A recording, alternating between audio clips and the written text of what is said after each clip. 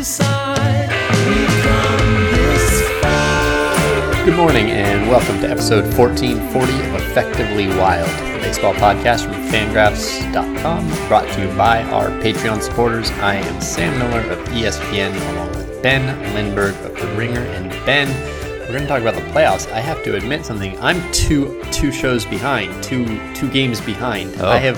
I've been watching games on delay for a couple of days, and I have not caught up yet. And so as a little experiment or something, I was hoping you could tell me what happened in the Dodgers-Nationals game and what happened in the Twins-Yankees games. I would like to hear how you describe a baseball game.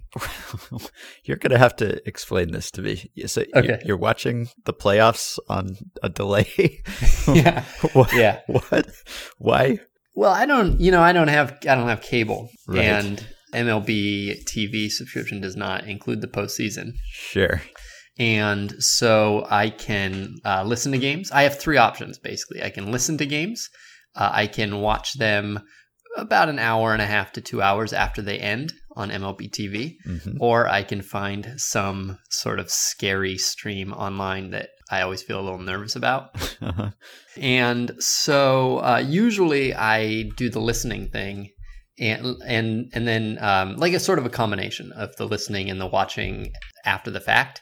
And so in the last couple of days, I have been, because there have been so many games and I've wanted to see some of the early games, so I've just waited. But then that means I can't listen to the later games because someone will say the score of the earlier game.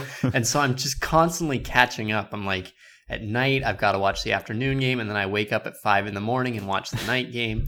And so I just finished the Braves and the Cardinals. That was a good game. It was a very good game. Yeah. And I have managed to learn absolutely nothing about the Dodgers Nationals or the Yankees Twins. And since we're going to talk about them, I don't think there's any point in me waiting until tomorrow and watching them. I think I should just find out what happened. So tell me what happened. Wow. This feels like a big responsibility. I have to spoil the playoffs for you. This seems like a very suboptimal way to approach the playoffs. Can't you get cable for a month or something? You're a baseball writer. I've been doing this for 10 years, 11 years. This is my 11th postseason. And every year, well, the first 6 years, I thought this is going to be a disaster. And, I kept getting new jobs. And so I feel like it's working. I guess so. I feel like you could probably expense something. I don't know. I don't want to tell you how to do your job. It's working for you. So as we speak, I guess I will ground people in when we are right now, because the last time we spoke, or the last time Meg and I spoke, was Saturday morning. So that was after the first two games of each of the NL series and the first one game of each of the AL series. Now we are speaking late Monday night. So there's been a lot of baseball since then. The Twins are circling the drain as we speak right now. And depending on how long we talk and how long they play, they may be eliminated by the end of this podcast, or will have been by the time people are listening to this already. So there were 4 games on Monday, and there was a chance that every series would end on Monday. And it looks right now like only one of the 4 will. And so I have just indirectly told you that the Nationals won their game. Oh. And it was not particularly close ever. There were some... Wait, how did Rich Hill do? Rich Hill did fine. He only pitched a few innings, which was expected, of course, but he did all right. But Max Scherzer showed up and did what he was supposed to do. What did he do exactly? He pitched 7 innings and gave up 1 run. Oh, man. And do you know how many pitches he threw? It was not a ton. It was over 100, but not way over 100, as I recall. I've been noticing that there have been some very high pitch counts. So Yes. Last year, the most pitches anybody threw in a start was 108. Oh, wow. And yeah, we've passed that a couple This year, few we've already times. had 3 that are over 117. Yeah, that's right. Because Wainwright went 120, right? And Wainwright, and then Flaherty and Yeah. Cole. Yeah, that's right. So the Nationals really needed that, obviously. They needed... Who relieved Scherzer? Sean Doolittle relieved. I can't believe I'm just telling you who pitched and who won, the most basic information here. But it was for once not a starting pitcher relieving a starting pitcher for the Nationals. So it was just Doolittle and Hudson went, I think Doolittle went an inning and a third, and then Hudson finished it off and they were fine. So right What now, was the score? the score was 6-1. Oh, wow. 6-1. Yeah. They brought in their closers for the 6-1 lead. Yeah, that's right. That is that Nationals bullpen incentives right there. Yeah. So in the Twins game, which is still going on right now, the Yankees are winning 3-0 in about to be the top of the 8th. So that looks like it's about to be over, but I will let you know when it goes final. 3-0 in the top of the 8th. Yes. And that was a Severino start? Yes, indeed. How deep did he go? He went 4 innings. He looked very good. And Odorizzi? Yeah. Okay. He was pretty good too. Any home runs? Yeah, there have been some home runs. Gleyber Torres hit a home run, and that was it, actually. So this will just be our new segment. Just who was the first Ben reads reliever? The box scores to Sam. Who was the first reliever out of the pen for the Yankees? For the Yankees, Tommy Kahnle. Oh, interesting. That's interesting. Kahnle, he was pretty consistently in the 7th inning. That was like his inning. Mm-hmm. And that always struck me as a little odd because if I were to rank the Yankees 5, Kahnle would definitely not be 3rd. He might be 5th and he might be 4th, but he would not be 3rd. And through the end of the season, he was in that 7th inning, but they have not used him that way. Green came in after him in one game. This and then game here, too. Yeah, well, Green's been too. great. Green was really great in September. I think he struck out half the guys he faced or something. So he seems to be back to monster. Oh, not just that. Chad Yeah, Green. I think since he came off the DL in mid-May, I think he was second in relief WAR in the majors. So yeah, he made some mechanical changes they were showing on the broadcast, and he's been back to his old self. Any other basic baseball info I can provide for you? No. Okay. All right. Well, I'll let you know if we get a final score, or I guess now that you know what's happening, you can keep tabs on that yourself. All right. All right.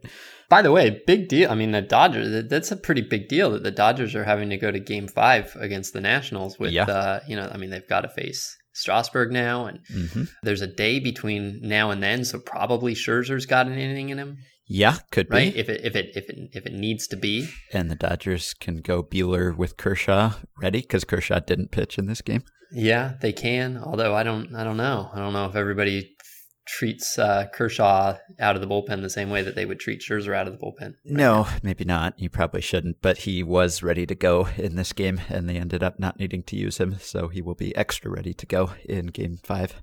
That game that the Nationals blew, where Corbin gave up 6 runs, before he gave up any of those runs, there was that little dinky ground ball single that David Freese hit, against the shift to keep the inning going. Right. And it just has struck me multiple times since then that if that ball, which was not hit hard, had been somehow fielded, corralled, the Nationals would have they would have won that game, and it would have been a very different narrative story. And also, right now, maybe they would be celebrating. There have been a lot of almosts and close calls that we could come up with. There always are, but that's I true. can think of a few. So before we get into each of the series and maybe just do a general catch-up with everything, I have a few macro level observations to make just about what we've seen so far in this postseason, because it's been sort of strange in a few different ways, I think. So the first thing that stands out to me is that no one is getting hits with runners in scoring position. We've seen so many runners stranded, so many rallies that just die, so many guys getting out of jams, sometimes bases loaded, no outs jams. That happened once in this Yankees-Twins game. Things like that have been happening quite a lot. Right now, batters are hitting 185 with runners in scoring position. No, update 183 with runners in scoring position, which is extremely low, obviously. And usually it's lower in the postseason because offense is down in general and you get better hitters, but you also get better pitchers and better defenses and more aggressive bullpen usage and colder temperatures, et cetera, et cetera. But the gap is not usually this big. Like last year, batters hit 254 with runners in scoring position during the regular season, and then it fell to 236 in the postseason. I didn't look at previous postseasons, but I would guess something like that is typical. Whereas this year, it's down from 262 during the regular season to 183 so far, which I doubt will persist throughout the rest of this postseason. But that has been one of the trends. Just lots of guys getting stranded. And that was sort of the story of the Braves-Cardinals Game 4 that you mentioned, because I think they were a combined 1 for 19 with runners in scoring position in that game. So don't know if this means anything, just typical postseason plus small sample, but it has been very evident. Yeah, well, they have not been striking out more with runners in scoring position. In fact, with runners in scoring position, the strikeout rate has actually fallen. It is a 230 BABIP. And yeah, there have been a lot of great defensive plays made and just maybe some bad luck, but it's been strange. Yeah, I hadn't even noticed that one. I've also noticed some macro things that have been odd, but that was not one of mine. Well, one other one that comes to mind is that starting pitchers have been much better than relievers. That's the one. Yeah. That's like the big one. Like almost twice as much. I've updated the stat. Right. I don't know, Ben. I've always wondered this. If you allow half as many runs, are you twice as good? I don't feel like that. I think so. I don't feel like that tracks. Maybe you're more than twice as good. I do. I think you are more than twice as good. You're good. I mean, what's the baseline? Because relievers right now have a run allowed rate that's roughly replacement level, and starters have a run allowed rate that's much better. And so if you were to somehow turn this into WAR, you'd have the relievers would have a WAR of 0, and the starters would have a WAR of 12 or whatever. And so then we wouldn't say twice as good, we'd say like infinitely better. Or like if the relievers had a WAR of 1, we might say 12 times better. And that's not right either. None of this is right. I don't know how you say twice as good. I never know how to do that. Anyway, they've allowed half as many runs. Basically, yeah. So I've got the updated numbers here with a couple innings left to go in this Yankees-Twins game. Starters, I believe, I've calculated this by hand because once we switch over to the postseason, it becomes more than twice as hard to look up stats. That's for sure. I don't know why that always is, but we have so many stats at our command during the regular season, and then October rolls around and suddenly I'm hunting for sites that I never visit to look at their splits and things because the stats I'm used to just don't show up anymore. So I think that starting pitchers have a 2.73 ERA right now in the postseason, and relievers are at 5.08. So that's a really big gap. And it's not even that there have been like a ton of openers really so far. Like, I don't think that's skewing the stats so much. Has there been what you had? The Twins kind of did one with Randy Dobnak, but even he's a swingman / starter. He mostly started in the regular season. Yeah, and isn't he the only one? I think so. Right? Yeah. So that's not a factor here. It's just that starting pitchers have been way better, and we've gotten through at least Game 4 now. So it's not like we've only seen the aces and the worst starters haven't pitched yet. That's not the case either. So it's maybe just small sample. I don't know. We talked during the regular season about the gap between starters and relievers getting smaller, but obviously this is extreme, and I don't know if it means anything, but it has certainly been one of the trends in the division series and the wild card games too. Yeah, it has felt like chaos when some really good relievers have been in. Like I have not felt relieved that they're in the game very much. And these are players who were really incredible during the regular season and who I had kind of pumped myself up, to loving because I had done this really like exhaustive survey of the postseason bullpens. And so there were a lot of these players who Did you say they were all going to be bad? I unfortunately I talked about how like they were inspiring and how they had come out of nowhere and now they were successful and just I hoped they never had to go back to the mediocre lives they had been living. They're all going back to their Uber. They're all exactly. They're all. I mean, fortunately, Randy Dobnak should still have a job, and so everybody else will maybe need him as a reference. Tyler Duffy, for instance, was probably the best reliever in baseball in the second half, or maybe the second best reliever in baseball in the second half, and he had a sort of like, ooh, that was a little bit worrisome outing against the Yankees in Game 1, and then he gave up 4 runs in 2/3 of an inning in Game 2. And so he is an example of that. Carlos Martinez, of course. Carlos Martinez had only blown 1 save after becoming the closer over the course of like 3+ months, and he has had kind of like 2.5 bad outings, two bad and then one sort of scary save. Wait, I'm trying. These games are so confusing. Yeah. He didn't have a save. He pitched in a tie. He gave up a leadoff double and got out of the inning. Right, that's what he did with Acuna, getting a double. So he has been shaky, and there's been a bunch. There's been a whole bunch of these players who have done that. So yeah, and then you got the Nationals dragging everybody down. Oh, reliever ERA just went up because Eddie Rosario hit a home run off his. Ooh, what's the score? 3-1. Oh, bottom of the eighth. Ryan Presley gave up 2 runs after I'd done so much to. Ryan Presley was so good that I actually talked myself into ranking the Astros bullpen ahead of the Yankees bullpen. And then I sat with that for like 6 hours leading up to the piece actually running, and I talked myself into going back. And so, but Ryan Presley's just that good. And and then Roberto Osuna had to be relieved because he was not pitching well, and Giovanni Gallegos. Mark Melancon blew a save, but then he came back and pitched well. Josh Tomlin was pitching the high leverage inning for the Braves. I did not think Josh Tomlin would get in a game. I didn't even mention Josh Tomlin in the 7 Braves relievers that I named. And he's pitching high leverage now because nobody else can be trusted. Yeah, it's very Josh Hader, of course, blew that game. Yeah. Someone on the Rays got hit sometime. I don't remember who. Someone did, though. One of the good ones. Oliver Drake gave up a run. Emilio Pagan, too, didn't he? Emilio Pagan, when he came in, didn't Emilio Pagan give up a bunch of runs in the game 2? Well, we're just naming relievers. Naming the relievers, but they've all done the thing. Yeah, right. So that's a trend. I mean, it's not even a trend, really. It's a thing that has happened and probably won't continue to happen. I don't know why it would. But it's been strange. So Pagan gave up 1 unearned run, so forget him. Okay. We named 1 name too many. All right. So that's another thing that I've noticed. Another thing. Wait. We talked about the relievers portion of that, but do you have the starters thing we're just chalking up to like, oh, good, we've been blessed with good storylines this year, right? There's nothing to it beyond that. Probably not. I don't know. There are a bunch of good starters, and they've happened to have good games. Yeah. I mean, we're talking a grand total of like 20 games. Yeah, it's not a lot of games.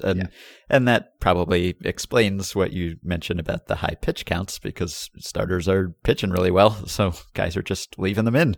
And we can talk about maybe whether some of them have been left in a little too long. But that is why we're getting these Iron Man outings, because they're just not giving up runs. And managers still find it difficult to pull guys when they're having good games sometimes. So another thing that has stood out to me, and I know that you have noticed this too, because we were both exchanging emails with a listener earlier in the day, but it really looks to me like the ball is not carrying. Yeah. It just seems like we're not getting the playoffs of the juiced ball, which I had anticipated. And I wrote something last week about how this might look like there's potential for embarrassment for MLB, because what if you get a pivotal game decided by this fluky looking homer? Something like 11% of the home runs that were hit during this regular season, according to smart stats people I consulted, would not have been hit even with the same launch conditions, same exit velo, same launch angle, if you had just substituted the 2018 ball. And so I thought we would almost inevitably get some big homer hit this month where it would just stand out so starkly to us that, oh, this is because of the ball, and you wouldn't have had this ball go over the wall in an earlier year or probably a later year, and people would be upset about this because it would be more obvious than it is during the regular season, or at least it might decide a game. It might decide a series. Someone might get eliminated because of one of these fluky juiced ball home runs, especially because scoring decreases in the playoffs and home runs tend to make up a greater percentage of that scoring, so it would be more obvious and more likely to be decisive. Whereas during the regular season, of course, we all notice tons of homers, but it's hard to say, is it helping any one particular team or another? But I thought maybe this would come to the fore in the playoffs. And then if the ball was changed after the playoffs, then it would make fans of that team that got eliminated mad in retrospect, because it's too late for them to be helped by this. Anyway, if anything, it sure seems to me like the ball is not carrying. And whereas in the past few years, I've had the experience of seeing a lot of balls that I didn't think would go out. Now it's the opposite, where I keep having this intake of breath, and then suddenly the ball is just like a routine fly or something. And this is all anecdotal, of course. I know that Rob Arthur is looking into this and will probably be writing something about it for Baseball Prospectus later this week. And it seems like there may be something to it. So we may not be completely imagining this, but that has certainly stood out to me too. Yeah, well, I mean, the one anecdote is Ronald Acuna thinking that he'd hit a home run and having it not be a home run. Yeah. And I think during the Braves-Cardinals game today, I think it was Goldschmidt hit a home run that was, barely out. And the announcers commented that the way that he had watched the ball, you really got the sense that he thought it was going to be a bomb, way out, and it wasn't way out. And yeah, there have been a lot of outs that I thought were going to be home runs. And now I look forward to Rob doing real analysis of this. Yeah. It is worth noting that since you and I emailed, the home run rate has gone up just in one day of play. And home runs per plate appearance this postseason are the same as they were in 2017, which was the second most juiced ball year kind of ever. They're down 15% from the regular season, but they're higher than they were in 2016 or 2018, which were also home run heavy years, and higher than 2015. And again, we're only talking about, some couple thousand plate appearances or so. Yeah. And so home runs are down from the regular season by about 15%, but they're still at about where 2016 and 2018 levels, which were also like very home run heavy, if not quite the super juiced ball of 2017 or the mega juiced ball of 2019. So still very, very home runny. And, we've seen games that were determined by a series of home runs. But yeah, I mean, the game that especially stood out to me was the third game of the LDS between the Braves and the Cardinals. And it was just like warning track after warning track after warning track.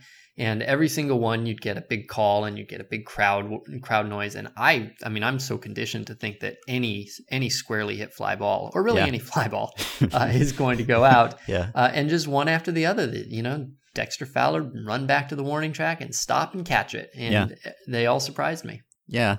I don't know what to make of this. Again, small sample, et cetera. Let's wait for the data. But if the data do confirm that the ball is not flying as well, that the drag is increased, I don't know how I would explain that, because the postseason ball isn't different from the regular season ball, or at least it shouldn't be. I mean, the text is different, but the actual ball itself is not.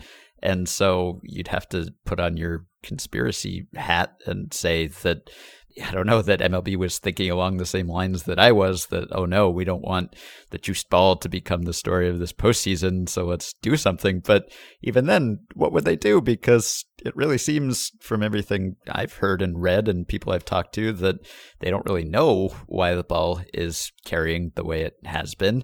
I've talked to people even within the last week who have been part of the committee that's studying that, and they've said that they still don't exactly have the cause pinned down, although they're getting closer. And Rob Manfred said last week that he had reconvened that committee of statisticians and scientists and engineers and physicists who had studied the ball and produced a report on it last spring, that committee got back together, and he was expecting a new report after the World Series, and then he would see what that report said and potentially consider changing the ball based on that.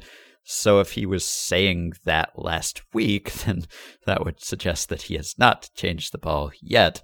So I don't know, if there's no exact pinpointed cause for why the ball is behaving this way, then in theory they wouldn't be able to change it unless they found a pallet of old balls from a few years ago and just subbed those in for the playoff balls. So I don't even know how that would work, but it would be somewhat suspicious if that happened. Okay. Yeah. And then another small thing that I've noticed, this is just like a fun fact more than anything, but Severino is the 8th player to play this postseason who did not make his season debut until after August, so started in the majors this season in September. And that has never happened before. That's a record, which I know because I wrote about this late in September, kind of looking forward and looking for guys who might make an impact in the postseason, even though they had not showed up in the majors until September, whether because they were returning from injury or because they were rookies who got promoted. So the previous record for the number of guys like that in a single postseason was 7. And Severino is the 8th that we have had this postseason. You had Brent Suter and Graterol and Severino and Gavin Lux and Kyle Tucker, Jesus Luzardo. Darren O'Day. Did you say Darren O'Day? I did not say Darren O'Day, actually. So yeah, if Darren O'Day counts, he didn't pitch before September? No, he didn't pitch before September. All right, so Darren O'Day's another one. And Sean Murphy with the A's and Sean Manaea with the A's. So yeah, that's 9, unless we're missing someone else, which, again, don't think this really means anything.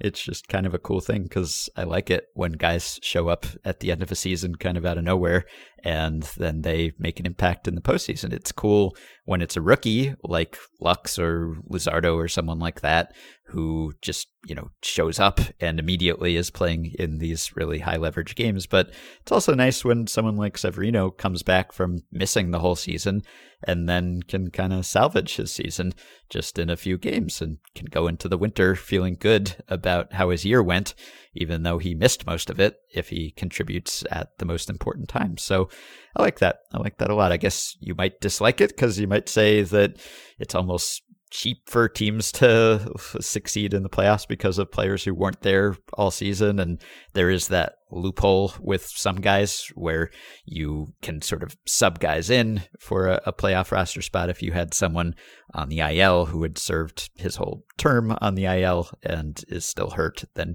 you can sub them in. And maybe that's a loophole that should be closed. I don't know, but I like it. I like when guys show up out of nowhere late in the season and then suddenly play a prominent role. And we've seen more players like that this year than ever before. All right. All right. So going to individual series, I suppose I'd like to start with the Braves-Cardinals series because that's been my favorite so far. That's just been a really fun series for a lot of reasons. And I think Game 4 was just a strange game. I mean, it was 10 innings. It was kind of back and forth. There was a lot of weirdness going on. As I mentioned, these teams combined were 1 for 19 with runners in scoring position. And there was like a ball hit the bag and a ball got lost in the sun and the shadows, and that led to a hit. Both of those led to hits. And then there was the Yadier Molina passed ball. And then there was the error by Carpenter, and then the ball that Carpenter and Molina kind of collided and didn't catch the foul pop-up. And those things led to runs. Molina, before he became the hero of this game, was actually kind of looking like the GOAT of this game, or one of them. I actually saw a tweet from like a professional sports person before the big hit, obviously, that was saying that Molina looked old and that he was like 2 for 15 to that point in the series. And he'd had that passed ball, which was costly. And then the collision with Carpenter. And then, of course, he became the hero because he had the one hit with runners in scoring position, which was just sort of a duck snort single that was just off the glove of Freddie Freeman. If Freddie Freeman were 6'6" instead of 6'5", he probably would have caught that ball. But it tied the game, and then Molina won it with a sac fly. And so this has been a really entertaining series, a lot of fun pitchers duels that then turn into fun late inning duels, and there's been some managerial intrigue. I think what sort of stands out to me is that it seems to me like Mike Shildt has made a bunch of mistakes, at least in the last couple of games, that he has not ended up paying for at all, which is he paid for one of them. Life. He paid for one of them. I think I'm going to write about one of them, although I don't know what the frame of that is going to be. But his decision to intentionally walk Brian McCann was basically the same decision that you and Meg were the Nationals one. Exactly, that you were talking about with Davey Martinez. And while Davey Martinez got away with his, Mike Shildt went terribly wrong. He intentionally walked Ryan McCann to face Dansby Swanson, and McCann was the go-ahead run. Swanson had the big hit, and McCann's run, although he would have been pinch run for by that point, McCann's run would be the one that won the game. So, so that's one that, and I guess, was going to say, I guess you could say leaving Wainwright in because he lost that game too. Yeah. But they got out of that inning. So, in fact, leaving Right. Wainwright in did not come back to. Yeah. So that's Meg and I talked about how he left Flaherty in for a long time, 117 pitches, and Flaherty looked like he was kind of tiring. But I think obviously that didn't really come back to bite them in the sense that that was the game where the Cardinals never scored, and managers sort of escape scrutiny when their team doesn't score, because ultimately, no matter what pitching move Mike Shildt had made, if his team hadn't scored, it wouldn't have mattered anyway. And Flaherty obviously is their best pitcher, and he had been pitching well, which is not necessarily predictive, but most managers treat it as if it is. And he's had such a spectacular second half that you kind of get a special dispensation for that. But then leaving in Wainwright as long as he did, 7 2/3, 120 pitches, he got more out of Wainwright than he realistically could have expected. Wainwright was great, and then he just kept pushing him into the fourth time through the order with Acuna and Albies coming up again, and he was clearly tiring and sort of losing the strike zone. And then, yes, he did get out of that unscathed because Andrew Miller came in and got the out with the bases loaded. And then there was the intentional walk that went wrong. But then in Game 4, you could kind of fault Shildt, I think, maybe, for leaving in Dakota Hudson as long as he did. Oh, I mean, we are now much less prone to jump on a manager than Right. we were 5 years ago.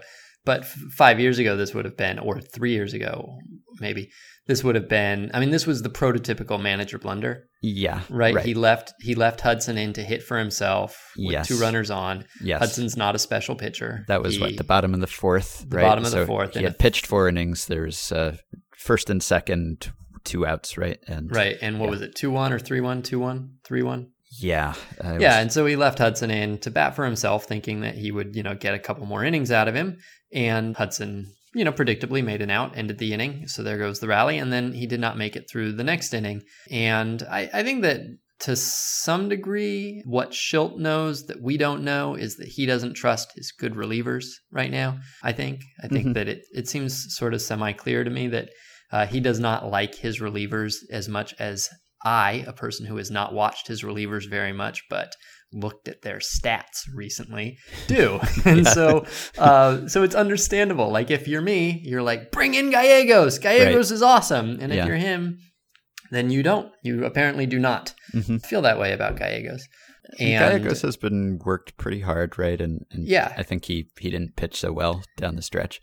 Yeah, he didn't. That's exactly right. Well, although it was more August that he didn't pitch, but he also had a little bit of a bump in September, and so did Andrew Miller, and we saw Carlos Martinez, of course. And Carlos Martinez had not had any bumps until recently, but now he's just bumps all the time. Yeah. And so you have to allow for that. I mean, everybody's trying to get their 27 outs, and there are, I think, most of the time when we are dismissive or disapproving of a manager decision, it's because they're not going to the most trustworthy option for those outs. Mm-hmm. But when you have no trustworthy options, then it becomes a little bit chaotic and harder to judge who the best person is.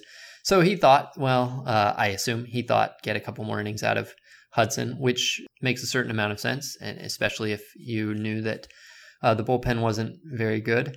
But that's kind of the classic postseason managerial move that you did not see in the last 2 postseasons, that you saw a lot and then everybody moved away from it. And so all of those, I would say that all of Shildt's pitching moves in the last 3 days with his starters, none of them is necessarily bad. All of them are unusual to see. And so it's a little jarring to see them because last year, if you watched last year's postseason, you would have just thought, well, that's not that. Those sorts of managerial moves are from an earlier era. That's not how pitchers are used anymore, and he's kind of using them in a different way, which is interesting. I'm not disapproving of them necessarily. I thought that Hudson he should have pinch hit for with Wainwright and Flaherty. Wainwright's last couple batters seemed like a real stretch. Yeah. Flaherty, I mean, whoever takes Flaherty out of a game. I didn't mind Flaherty so much. And it's interesting to see because Shildt has not managed in a postseason before. We did not know how he would do things, and it's been interesting to see him do things in a way that is a little bit unlike the other 7 managers right now. Yeah, and it hasn't hurt him as much as it could have. And the Braves could have easily won that game. I mean, again, 0 for 9 with runners in scoring position. They had a leadoff triple, a leadoff double. They stranded those runners. So it could very easily have gone in the other direction, but it didn't.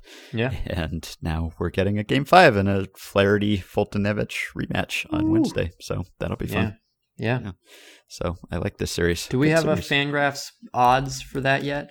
Single game odds for that? I did not. I was excited to find out about single game odds, and then I immediately forgot about them. I don't know, but I will try to find out. I don't think so. I don't think we have them ahead of time that far. Okay. Yeah. So the other NL series, we talked about it a bit, but this was kind of the opposite case where in the Patrick Corbin decision, I think that was the perfectly right decision to bring in Patrick Corbin in relief. That was a good matchup. He was the best pitcher, best option at that time, and it backfired, or at least things went wrong. Corbin wasn't so bad, or at least he wasn't at first. And then, as you noted, some things kind of ran off the rails and maybe some luck went against him, and then that unraveled. But that was a case of, I think, being aggressive in a good way and working within the constraints that you have, because Martinez clearly doesn't trust much of his bullpen either. And so he's been trying to avoid using it, and it had been working up until that point. So good process, bad result. Yeah, I mean, what are you going to do? That's obviously the plan going into this series. It's obviously, it seems to me, the best plan. They just don't really have any other way of doing it that's better than bring in one of the 3 best starters in baseball when he's available. And so they went to the plan, and it didn't work in the same way that all sorts of pitchers sometimes don't pitch well that day. Yeah. He just happened to not pitch well in a situation where there's an extra spotlight, both because of the leverage of it and because of the unfamiliarity of it that makes it easier to second guess. But I mean, certainly nobody would second guess it, or I guess first guess. No, and nobody in the world was like, well, this is going to backfire before he came in. I think if Wander Suero had come in, and by the way, I really like Wander Suero, but if Wander Suero had come in, I think a lot of people would have said, well, this is going to backfire because Wander Suero has a very bad ERA. But with Patrick Corbin, that's just such the obvious move. And that's the case where if you're mad at the manager for that, then you have a certain worldview that is just not going to allow you to ever like a manager. Right. And so we're getting 2 game 5s on Wednesday, which will be a lot of fun. So this series goes back to LA. And it was nice, by the way, in both of those game 4s, you had the long tenured hometown hero kind of guy with the big blows. So you had Molina driving in the tying and winning runs in the Cardinals game. And then, I don't know if I'm breaking news to you here, but Ryan Zimmerman hit a 3-run homer. No kidding. Yeah. Ryan Zimmerman as a pinch hitter? No, he started at first. Okay. But that was nice. Original Nat still hanging around and getting the big blow in this game. Always kind of nice. I also liked that in game 3, I guess it was on the road, so maybe it doesn't count for your touching narratives, but that Russell Martin got the big hit. Yes, that's right. Yeah, that was cool too. For the Dodgers. Yeah, so I don't know. Is there anything else to say about the Dodgers-Nats series? I guess we've kind of covered it. So no, it's just that I guess that we haven't seen a game 4 in the ALDS round between the Nationals and the Astros. So maybe this will go exactly the same way. But the way that we talked Rays about and the Astros. What did I say? Nationals. Yeah, they're not playing. No. the Astros. The Rays and the Astros. The first 2 games of that, we came out of that and everybody was just like, wow, you can really see like this is an unstoppable team playing unstoppably. This is the rare occurrence where you don't need a large sample for the team's greatness to show up. And it looked like they were just going to roll over another great team. And the Dodgers, who I think are, roughly the equal of the Astros, are going into a do or die game against a starting pitcher who shut them down. And they got to be a little scared. The Dodgers could get knocked out of this postseason. Absolutely, they could get knocked out of this postseason like 2 innings from now. Basically, it could happen if they give up like 6 runs. Wow, Yeah, the Nationals could win a playoff round. Oh my goodness. That's Yeah. even more shocking. I know. Yeah, so that is a tough matchup. LA will be at home, but having to face Strasburg again with Scherzer perhaps available for an inning and Corbin potentially too, that's pretty scary, even though they have Buehler and Kershaw and I guess Ryu if they wanted to. But I mean, they may be, I don't know if there is a clear starting pitcher advantage there, but the point is it's basically a toss-up, and yeah, it's very easy to imagine the Dodgers getting knocked out after being such a powerhouse all season long. They'll win it though. Well, I don't know. I mean, they won't. I'm not saying that they will. Like as a prediction, I'm saying now that we have said that they will. Yeah. Okay. All right. So as you mentioned, the Astros Rays series. So Meg and I spoke before the incredibly dominant Garrett Cole start, which it's not even really surprising anymore to see him just mow down a team and strike out 15. It was sort of striking just how much better he looked than the other pitchers who had pitched in that series so far, because all of them were really great too. Like when I was watching Tyler Glasnow, it's like, oh my gosh, how could anyone ever hit Tyler Glasnow? This is incredible. And of course, Verlander is Verlander, and Blake Snell is a reigning Cy Young Award winner. But Garrett Cole just looked like he comes from a different planet than those other guys right now. He is just unbelievable. The Astros haven't lost a Garrett Cole start since before the All-Star break, I think. And he's struck out double digits for 10 games in a row, which is a record. And yeah, I just don't really know. It looks very difficult to beat him right now. And in game 3, it was almost like a respite. Oh, we get to face Zach Greinke now, who is also great, but a step down in greatness, and was not great in that game. And Charlie Morton, of course, it's hard to rank the starting pitchers in this series because Charlie Morton's like right below Cole and Verlander. If you had to rank the Cy Young Award contenders, Morton might finish third in that race. I don't know. So he was good only for 5 innings, but he was really good.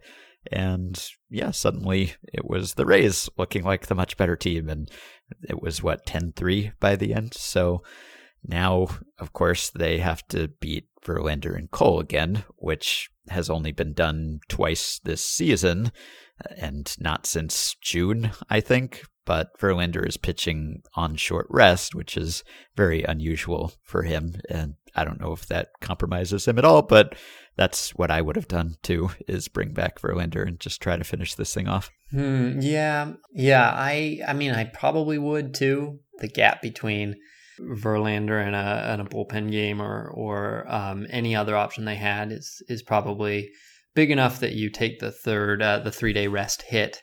I don't know. There's something I would sort of be more confident if it was like Verlander coming out of the bullpen for innings 4 through 7 than if it were him starting and trying to, throw 110 pitches.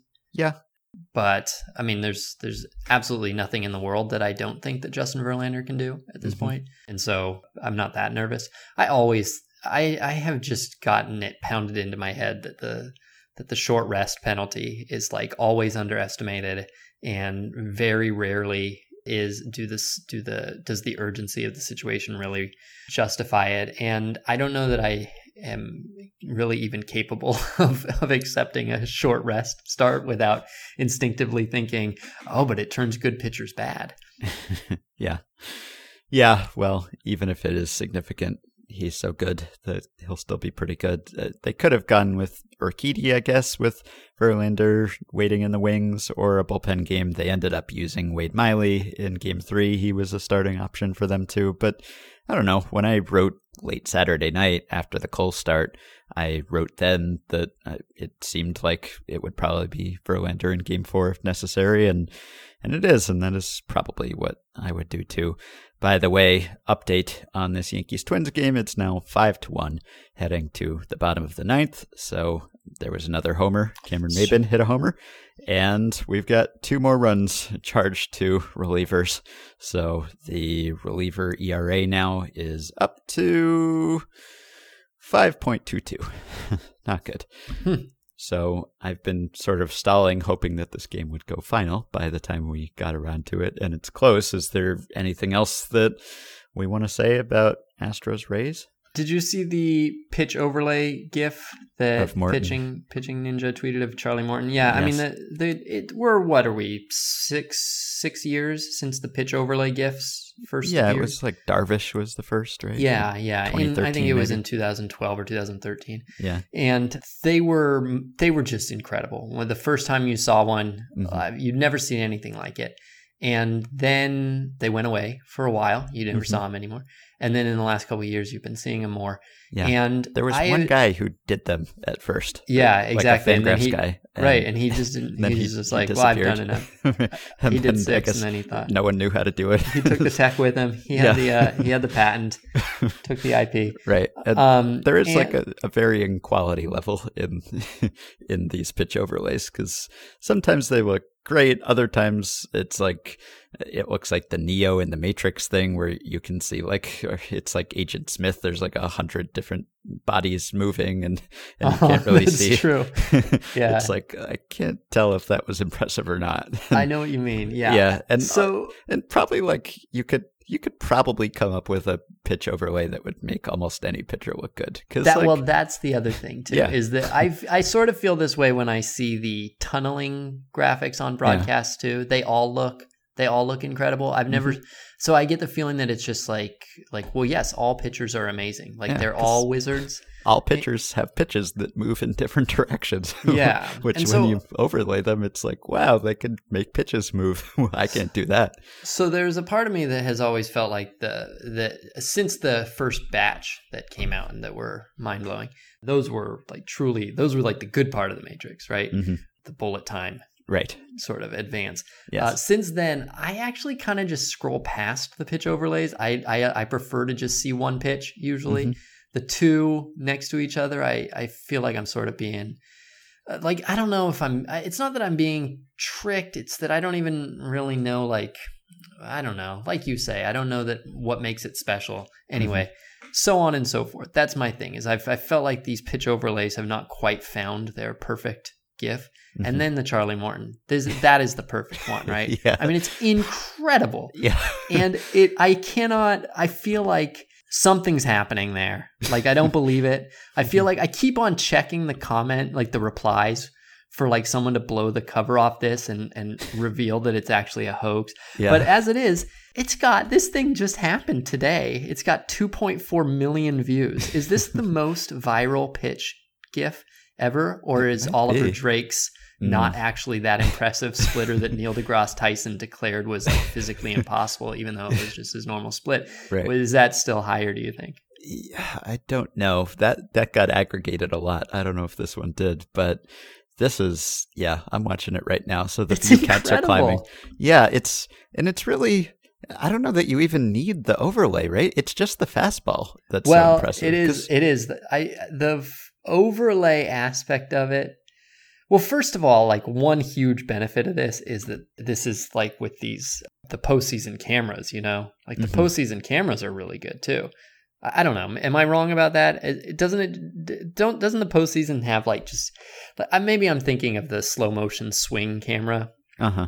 Which, did you see, by the way, Travis d'Arnaud get hit by a pitch in the morning game? He got hit by a pitch on the biceps, and then they showed the slow motion of it hitting his biceps. Did you see this? I missed that. Yeah. Dude, all right. I'm going to have to send you this. I don't have it in a GIF, so I'm just going to have to send you the whole video because I have not yet made it into a GIF. Was there a reverberation? Yeah. Have you ever seen like flesh rumble? I think I have with other hit by pitches. Yeah. I say this every It's year. disturbing. I say this every October ever since, I don't know, what was it, 2014 or so, when they really started to use this slow motion camera on the batters.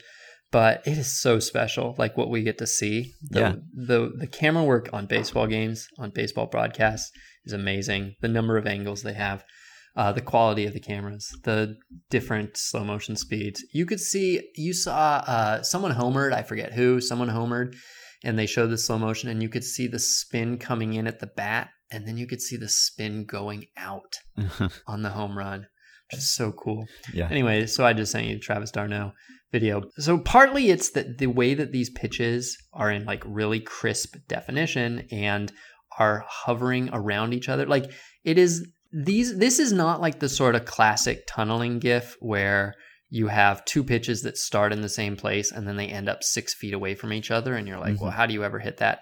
This is two pitches that are moving away from each other and then abruptly reverse course and then cross back over. And so they form an infinity sign basically in space. Yeah.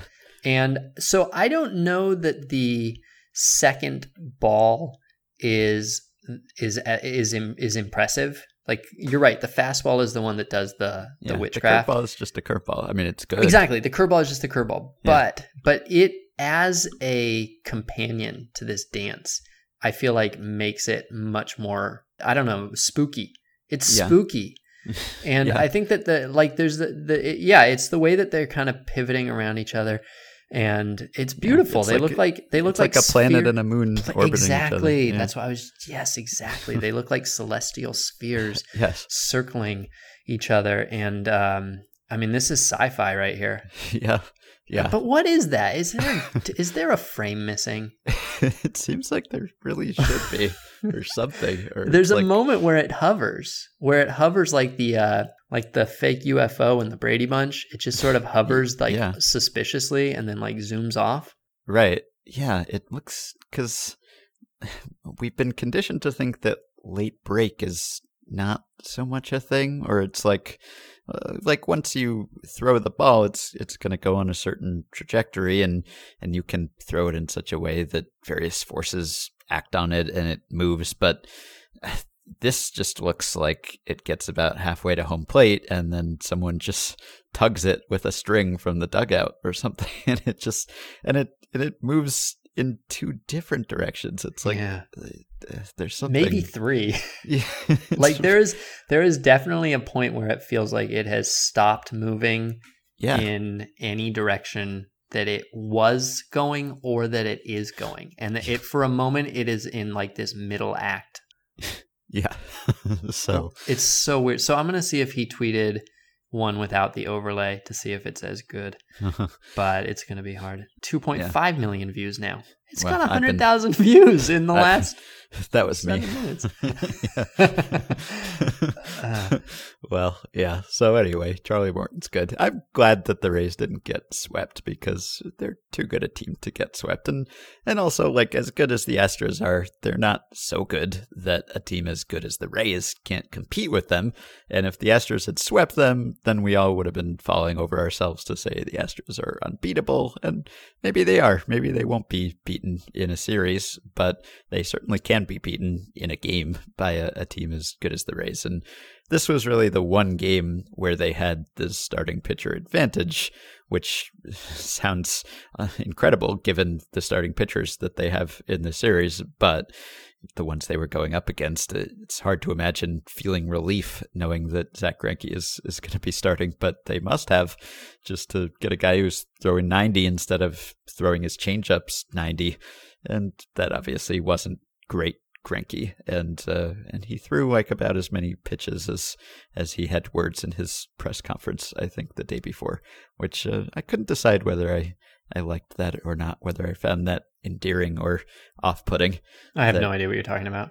Did you see the transcript of Zach Greinke's pre-start press conference where he said 43 words total or something, and every question he was asked, it was like 2 words or a single sentence, and he was just like, I haven't really thought about that, or something like that. And it was kind of like, oh, this is typical Greinke being Greinke. And I was sort of divided because I love Greinke stories and I love Greinke kind of being different. But also, if this were anyone but Greinke, I would have said, well, this is sort of rude. Not that you're obligated to answer writers with really long answers, but, everyone's just trying to do their job. And it's nice to give people somewhat well thought out answers if they're not badgering you or hounding you or anything. It's kind of part of the job. And he sort of skipped it. But I don't know. I love Greinke and usually love the Greinke stories. I was just trying to imagine what I would have thought if this were anyone other than Greinke, and probably wouldn't have had such a positive impression. But he didn't last so long, and that was that. And the Rays have played well. Like, I thought they played pretty well, even in the first couple games when they seemed to sort of have no chance against Colin Verlander. Like, they pitched pretty well. They hung in there with those guys. It was just dominant pitching performances. And so they broke out in this one. And now we will see if they can beat those guys for the first time, which is a tall order.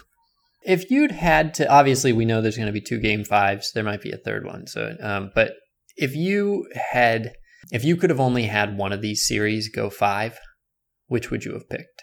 Which Game 5 would you most have wanted to see? And maybe it's hard to answer that question having lived through the games that have been played and that have sort of set the arcs for each of these series. So maybe you could answer it however you want. Maybe you could just tell me which Game 5 you think is like the greatest gift of these. Presuming in this hypothetical that the Rays and Astros were also to go to Game 5. Yeah, I'd probably say, well, I guess Nats Dodgers, that's pretty tough to beat, right? Mm-hmm. Buehler, Strasburg, that's with Kershaw and the Nats starters ready to go in relief. Right now, that's the one I'm probably most excited for. So I don't know that I would have said that coming into the series, except that those were 2 of the teams with 2 of the, 3 best starting rotations in baseball. And so you knew that if those series went deep, it would be a matchup like this. So maybe I would have picked that. I don't know. Yeah, I think I would have picked the Dodgers and the Nationals. It's, probably that. Just knowing that you're going to get, probably 4 of these great starters pitching in or else being available in the bullpen. Did you know that Garrett Cole had 29 swinging strikes? Yeah, no, he had 33. Well, not on Baseball Reference. So sometimes I think some sites count foul tips and others do not. ESPN had him at 33, and 33. That was a record for him. That was a postseason record in the pitch tracking era, and it was too short of the regular season record in the pitch tracking era. So yeah, it was just, he was like toying with people. It was like when they didn't swing, he could paint the corners, and when they did swing, they just swung through it. It was like, I mentioned this in my recap post, but it was like there was one period where I think it was like 11 whiffs and 16 pitches or something like that. It was just constant, and a lot of pitches that looked sort of hittable, like they were in the strike zone, and the Rays just kept whiffing, and then all of a sudden he would drop in a slider or a knuckle curve below the zone, and they did a decent job of holding up, I thought, but it's just easier said than done, obviously, not to swing at those pitches when he's throwing 100 and then mixing in 90-mile-per-hour changeups and 80-something sliders, and it was just nasty. Yeah, so anyway, so to answer my question, the Dodgers and the Nationals would have been my pre-series pick, and it might still be, probably still is. However, knowing that Garrett Cole would start at Game 5 and having just watched that outing, and, Garrett Cole right now is, he might be the best pitcher in the world. You never know when a pitcher is going to reach that level and just stay there for 7 years, as Kershaw did once and as Scherzer did once. And so maybe this is it. Maybe this is like he has reached that level and now he's going to be here for 7 years. And this is his, this is a deciding game. Of course, it's a division series game. And so maybe it's not. Maybe it's not the start I'm going to end up remembering regardless, right. Now that I think about it. Could have a better one in the next couple of weeks. All right. So maybe not in Cole. But there's a part of me that wants to say Cardinals Braves, just because I think that the best ongoing storyline in any of these series is Carlos Martinez against Ronald Acuna. Yeah. So gestures at each other. Yeah, exactly. So game 1, I think it was Game 1, Acuna homers off Martinez. Martinez gets mad at how Acuna trots, and the beef has begun. And then game 3, I guess, Carlos Martinez. So he saved that game. Then game 3, Carlos Martinez blows the lead, and then the next batter he faces is Acuna. His first pitch is up and in, and it almost looked like that one maybe was a purpose pitch. And then he pitches him normal for the rest of the at bat, and then the last pitch is also up and in, even more up and in, and Acuna shoots him a glance, and then Martinez just like walks straight to him, like he's just getting a new ball. I mean, he's not going to fight or anything. He's just getting a new ball, sure. And they end up getting like very close to each other. And then Acuna leads off the 9th inning in a tie game in game 4, and leads off with a double, and is hyped.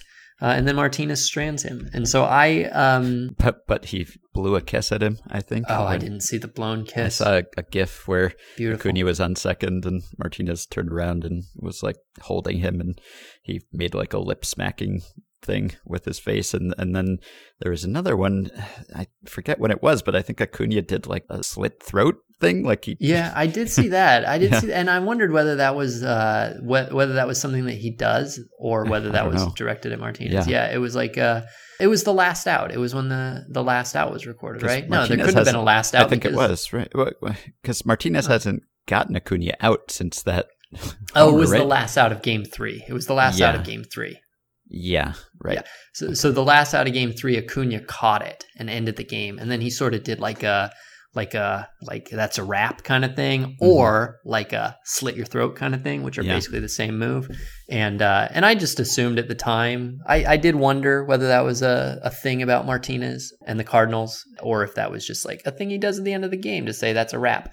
But anyway, if this was Ronald Acuna against some team's 7th inning pitcher, that would not elevate it to game 5 iconic status. But the possibility that the series could come down to the bottom of the 9th with Martinez almost certainly on the mound, although maybe not anymore, but probably on the mound, and maybe Acuna coming up. That might be the game 5 moment that I'm more eager to see, even than, say, Scherzer jogging in from the bullpen, or Kershaw jogging in from the bullpen. Yeah. All right. So we've vamped long enough. We have a final. The Twins are done. 5-1 Yankees. Yankees sweep the Twins. And final numbers so far, reliever ERA down to 5.18, and batting average with runners in scoring position 185. And more importantly, Twins eliminated.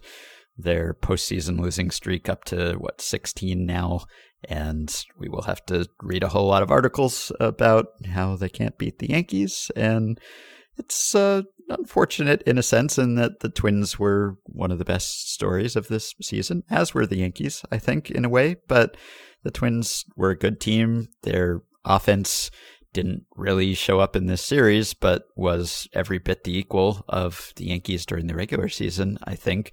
Granted, the Yankees had a lot of injuries. So the Twins are not at full strength right now either. They're missing Buxton and Pineda, and they have some sort of shorthanded spots. So if they had met up at some other time in the season, maybe this would have gone differently. But it just looked like the Yankees kind of outclassed them at this particular time. And now they can go back and lick their wounds yet again and hope never to have to face the Yankees in the playoffs again. Yeah, the truth is that all season long, the Twins pitching stats were pretty good. And all along, I had in my head that like this was their staff wasn't that good. And then I would constantly look and go, oh, wow, no, they are. And then a week would pass and the same exact thing would happen. Yeah. And so after 26 hard weeks, I get to declare victory. Yeah. And Aaron Boone, I thought, managed pretty well in this series. He was certainly very aggressive. Like, he always had someone up in the pen. Like, the second anyone started struggling, he was, like, even more aggressive than I thought he'd be. Like, in Game 3, he brought in Ottavino again in the 5th inning for one batter and Ottavino walked that better, which was a replay of what had happened in a previous game. But he's just going through relievers in early innings and pulling them and playing matchups. He just seems very determined not to make what seemed to be mistakes last postseason when he had sort of slow hooks against Boston and was criticized for that after the series. He appears to have gone fully in the other direction, as he said he would. And yeah, it just seems like the Twins' pitching depth right now is not great. They just didn't have a lot of guys who gave you a lot of confidence. Like Taylor Rogers pitched in 2 games in this series, but hadn't really seen much time until game 3 when he threw a couple innings and gave up a run. And it just, it looked like maybe Baldelli wasn't quite as aggressive with getting his best pitchers in at the right times. But even when he was, those pitchers didn't always deliver. And the Yankees bats just did. Like, they're sort of the exception to what I've been saying about hitting with runners in scoring position. The Yankees are like the one team that actually has hit well with runners in scoring position so far. And not coincidentally, they're the one that swept. Yeah, it's they deserve better. I don't mean in this series. I mean this season. It just is bad luck to win 101 games and be the 4th best team in baseball. Yeah. Most teams who win 101 games just get better than that. Mm-hmm. And so I feel bad for the Twins. I don't know if I expect them to be back like at this level next year or not. So I'm going to have to spend the offseason thinking about that. Mm-hmm. But certainly they had a good season. And I don't know. They probably are going to be really bummed out today. But I think that if you were ranking seasons by success, as I do every year, and as I'm sure I will do early in October, I would guess that the Twins are going to end up like 4th or 5th. Uh-huh.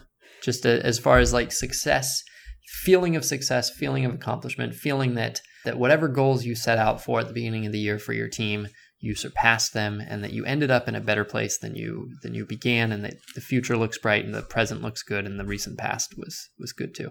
So good season for the Twins, nothing to be ashamed of. A weird, irrelevant sort of fun fact that they've lost all those postseason games in a row that will hang over them and be brought up constantly in a way that I'm sure Billy Beane will relate to.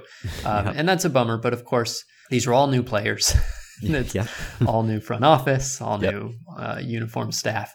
Nothing that happened in 2005. Bring up, like, every time someone cites that stat, they'll say, like, of course it's different players and this can't be affecting this team. And yet we keep citing it over and over again, which even though no one really thinks it means anything or like there's any greater chance that this team will be bad in the postseason because previous incarnations of this team have been bad in the postseason, but it's unavoidable, I guess, when you get this sort of run of non-success, and particularly with so much of it coming against one team. Yeah. Do you think they'll be back? Well, consider the division, I guess, right? So maybe the White Sox are turning a corner, but certainly the Tigers and the Royals are not there yet. And Cleveland, I have no idea whether they will attempt to restock that team or spend anything on that team. So the competition's not great, and the Twins have a lot of good homegrown guys, and it seems like they did a good job with player development this year. So if I had to pick a AL Central favorite for next season right now, I guess I'd probably pick the Twins. Good. Yeah. And the home run tallies in this series, because of course we thought this was going to be the series of the dinger, and I guess the Yankees hit 5 and the Twins hit 4, and that's not a ton for 2-3 games between the two top home run hitting teams. And since the Yankees came in trailing the Twins by 1 home run on the season, I guess they finished the series tied with home runs, although of course the Yankees will now get to go on and hit more home runs. So that's that. And yeah, this was not the best showcase for this Twins team, which was a very good team and a very good story. But the Yankees move on and will face a really tough team next. So, I mean, if we do get, well, I don't know, it's too soon to say anything, but a Yankees-Astros series would be pretty compelling, but I'd enjoy Yankees-Rays too. Yeah, I would too. I would rather see the Astros face the Dodgers, I think, than any other team face the Dodgers. Yes, me too. But I don't know that I prefer to see the Astros face the Yankees to the Rays face the Yankees. Uh-huh. Like, there's something charming about that series. And so either way will be good. Yep. All right. So I guess that will be that. And we'll talk again maybe after the Game 5s, probably. Yeah, when do they happen? Wednesday evening, night. So yeah, we'll have So there's one game. game tomorrow. There's one game Tuesday. Yep. 2 games on Wednesday and potentially 1 game on Thursday. Yep. All right. Sounds good. I'll call you and find out who won. Okay. All right, that will do it for today. Thanks for listening. I should note, by the way, that the team with the best batting average with runners in scoring position is actually the Rays. The Rays are at 357 to the Yankees 324, and then it's like 100 points to the next team down. But the Rays at 357 have had fewer than half as many at-bats with runners in scoring position as the Yankees have. Of course, the Rays didn't get a runner in scoring position against Verlander or Cole until I think the second to last batter Cole faced. That was how thoroughly they suppressed Tampa Bay's offense in those games. You can support the podcast on Patreon by going to patreon.com/effectivelywild. The following 5 listeners have already pledged their support, signed up to donate some small monthly amount to help keep the podcast going and get themselves access to some perks. Ken Hui, Daniel Bach, John Neeson, Alex Kapasinskas, and Angus Kellett. Thanks to all of you. As I've mentioned, we'll be doing a couple of playoff live streams for Patreon supporters at the $10 level and above. Those will probably be during the Championship Series, maybe the World Series too, but you will get a notification on Patreon if you are one of those supporters by then, and I'll note it here too when we figure out which days that will be. You can join our Facebook group by going to facebook.com/group/effectivelywild. There are active game threads for every game in the playoffs. It's a fun place to be. Join in the fun. You can rate, review, and subscribe to Effectively Wild on iTunes and other podcast platforms. You can email us at podcast@fangraphs.com, and you can also message us your comments and questions via the Patreon site if you are a supporter. Thanks to Dylan Higgins for his editing assistance. You can buy my book, The MVP Machine, How Baseball's New Nonconformists Are Using Data to Build Better Players. Your ratings and reviews for the book are appreciated as well. And as noted, we will be back a little later this week to answer some emails and discuss the playoff action in the intervening days. Talk to you then.